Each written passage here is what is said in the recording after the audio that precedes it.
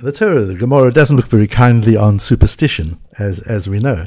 And yet there are lots of things that we do and things that we believe that seem to be surprisingly close to superstition. And one of them appears in our daf, on daf Kaftet Amud Aleph 29a in Ta'anit, where we're told that Mishenichnas Av Mamatim B'Simcha. From the time that Av comes in, the Mishnah tells us, we reduce the amount of simcha we have, we reduce the amount of joy we have. And then Rav Yehuda Breder Rav Shmuel Bar Shilat extends that in the name of Rav. This Rav Yehuda Breder Rav Shmuel Bar Shilat was known as an unbelievable cheder teacher, a teacher of children, but was obviously an enormous Talmid Chacham, one of the early Amoraim, a Talmid of Rav. As you know, Rav and Shmuel were of the very early Amoraim, so the next generation is this Rav Yehuda Breder Rav Shmuel Bar Shilat, and he says, he extends this principle, the same as we reduce Simcha in Av, just as we reduce joy when we come into the month of Av, in the same way, the month of Adar is the counterpose of the month of Av, and there we actually increase the levels of Simcha, the levels of joy that we have. And the Gemara goes on to say on the next page that Rav Papa says, and therefore, if a Jew has, for example, a court case with a non-Jew, he should try and not have it during the month of Av, where Ria Mazaleh, where his good fortune is damaged, is lessened. He should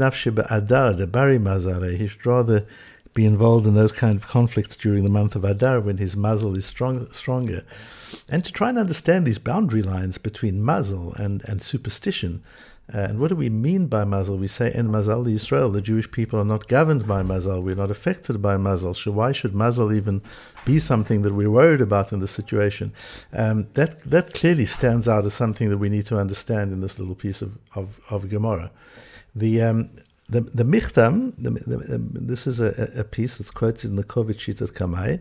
The Michtam was 13th century in France, Rishon, who wrote the Sefer HaMichtam based on the Psakim of the Rif mainly. And he points out that that we're told that in Adar one should have more joy, and we take that to mean we should party and take it easy and start having fun. That's not really what it means, he says. But it's not about eating a lot and having parties. That's not what it means. This is about being able to be mesameach those who are unfortunate, those who are poor, those who are suffering. Uvichlala kol simchat mitzvah, and any simcha of mitzvah. This is a time to go after the joy of doing good in the world, the joy of uplifting people, the joy of cheering other people up. That's so misunderstood. So often when Adar comes in and we start thinking of Mishenichnas Adar Marbim B'Simcha, that we start increasing joy. That's not what it means, says the Michtam. It doesn't mean to increase your own pleasure and your own joy and your own fun. That's not real simcha. Real simcha is l'sameach, is to make other people happy, to bring joy to other people. And Adar is the time to do that. Likewise, when it comes to the month of Av, where it means reducing the amount of joy, the Meiri says that means whatever we're doing, we do a little bit less intensely when it comes to matters of joy. And it's all about Shera'uil hitzpalel ulehodot lakel b'chol et v'chol zman kefi hanaot lema she'ira be'oto zman. What this Gemara is really telling us is to be sensitive to time, that there are periods of the year that have greater propensity to one experience rather than another. There is a propensity for joy in Adar. There's a propensity for sadness in Av. So be aware of that. And our tefillot during Av should be to avoid tzara, to avoid suffering. The tefillot during Adar should be to enhance pleasure and to enhance happiness. Those are the times that we can do so. So this is really about the way we relate to those times. Because as the Gemara says, and Tosfos brings it clearly, the reason not to have a court case with a non-Jewish person that could cause one loss in the month of Av is Mishum Da'amar Le'el Megalgin Chovah Liyom HaChayav, because the Rebbeinu Shalom tends to bunch tragedy together and to bunch joy together, and to have specific times of the year. And Av is that time. It's almost as if let's get it all done within one period of the year. And that's a time which is already difficult, and we've already suffered, and bad things have happened. So let's push those things that we need to have at that time. Many of the Gedolim are opposed to the idea of Yom HaShoah taking place when we have it during Iyar or the beginning of Nisan. Sometimes we have times for remembering suffering, and Av is such a time, and perhaps Yom HaShoah should be included in Tisha B'Av, but it is what it is, and we've made it a separate day. But the intention is that Av is the day that we are conscious of difficulty, we're conscious of hardship, we daven to avoid that hardship and that suffering for ourselves and for other people. That's the month of Av, and we need to tune in to that potential for hardship in the month of Av, just as we tune in Adar to the potential for joy and for happiness and for simcha. One of the interesting things that are exist, I think, are 2 points that we need to have a look at. The one is the Ritvor's point about Ein Mazal Yisrael. We believe that the Jews aren't governed by luck, by good fortune, by astrology. We're governed far more by the Ribbono Shel Olam's watching eye and the Hashgacha Pratit, the individual attention that the Ribbono Shel Olam shows upon individuals, and that's our focus. So what is this idea of Av being a time of bad luck, so to say, and Adar being a time of good luck? And he says this principle of Ein Mazal Yisrael, that the Jewish people are not governed by these external forces in the world, that applies to the 10 months of the year other than Adar and Nisan. But Adar and Nisan are months in which there is, Adar and Av are months where there is an impact of an external force, a positive force in Adar and a negative force in Av, and we need to know that and be aware of that. Or, he says, alternatively, when we talk about Mazal, we're not talking about that there's more luck in the one than in the other, because we don't believe in luck, but we're talking about a Gezerah Kari Mazal, B'lashon B'nei Adam.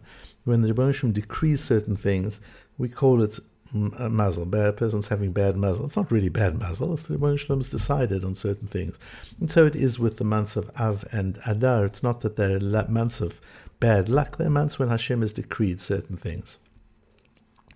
The last really interesting thing to look at is something that the Meiri brings up and says that we're not allowed to have or to celebrate engagement parties during the month of Av.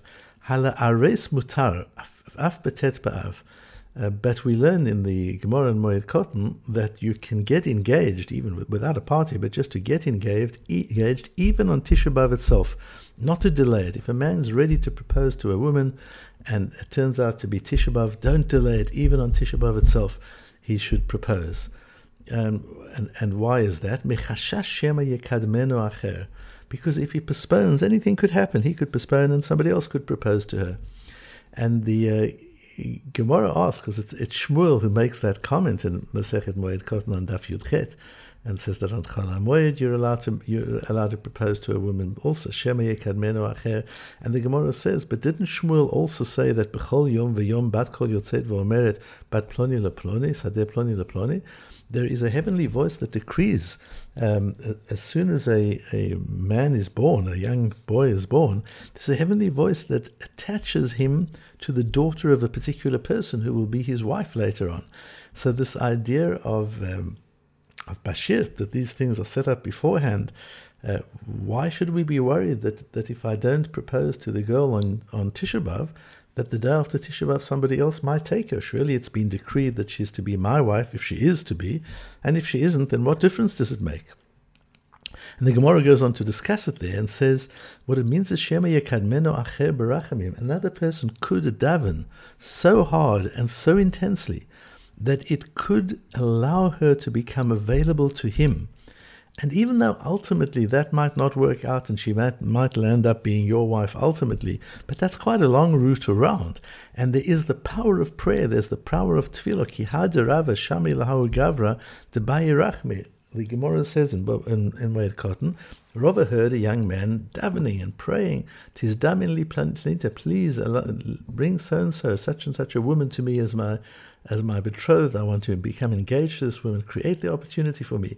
And Rava says to him, "Lo tebayirach me'achi, you shouldn't daven that way, because if she's meant for you, you're going to get her. She's not going to disappear anywhere. And if not, then you're denying Hashem." Later on, he heard that this man was saying, "May she die or may I die?" But this isn't working out. And Rava says, "Didn't I tell you this doesn't work?" In other words, the power of prayer is such it can even override what Hashem sees as the best for a person. That's b'derech she'adam rotzeh lelech molichim oto. If one really wants something passionately and one asks Hashem for it, one can ask so hard that if one words one's prayers incorrectly, one can be asking Hashem to give one something that isn't in one's interests, that isn't a good idea for one to have, that isn't what Hashem really wants for us. Our prayers are so powerful that they can even override hashgacha, so to say. They can even override what Hashem has set aside and wants to do. So yes, it's true that Hashem decides that this particular girl is set aside for this particular man, but a third person could come and through the power of prayer could divert the girl from the man for a long period of time even, because Hashem responds to the prayer and responds to that individual. And so here too, although during the month of Av we diminish good things, and certainly in the week of Tisha B'Av, as we learn in the Gemara, and certainly how much more so on Tisha B'Av itself, nevertheless, this one thing, don't postpone. This is a good lesson to the young men in the world thinking about getting engaged, thinking about proposing. Don't mess around. If the Gemara allows you to do it even on Tisha B'Av, there is an urgency. When it's the right time, when you're ready to do it, and the girl is ready, and this is the time to become engaged, don't mess around, don't delay, don't procrastinate. Anything can happen, and things that can happen can really damage the natural process. Do what you need to do at the right time, and do it in the right way, and that even if it's on the month of Tisha B'Av as well. So Mishenichas Av Matim B'Simcha, the origin of this whole principle is in our Mishnah.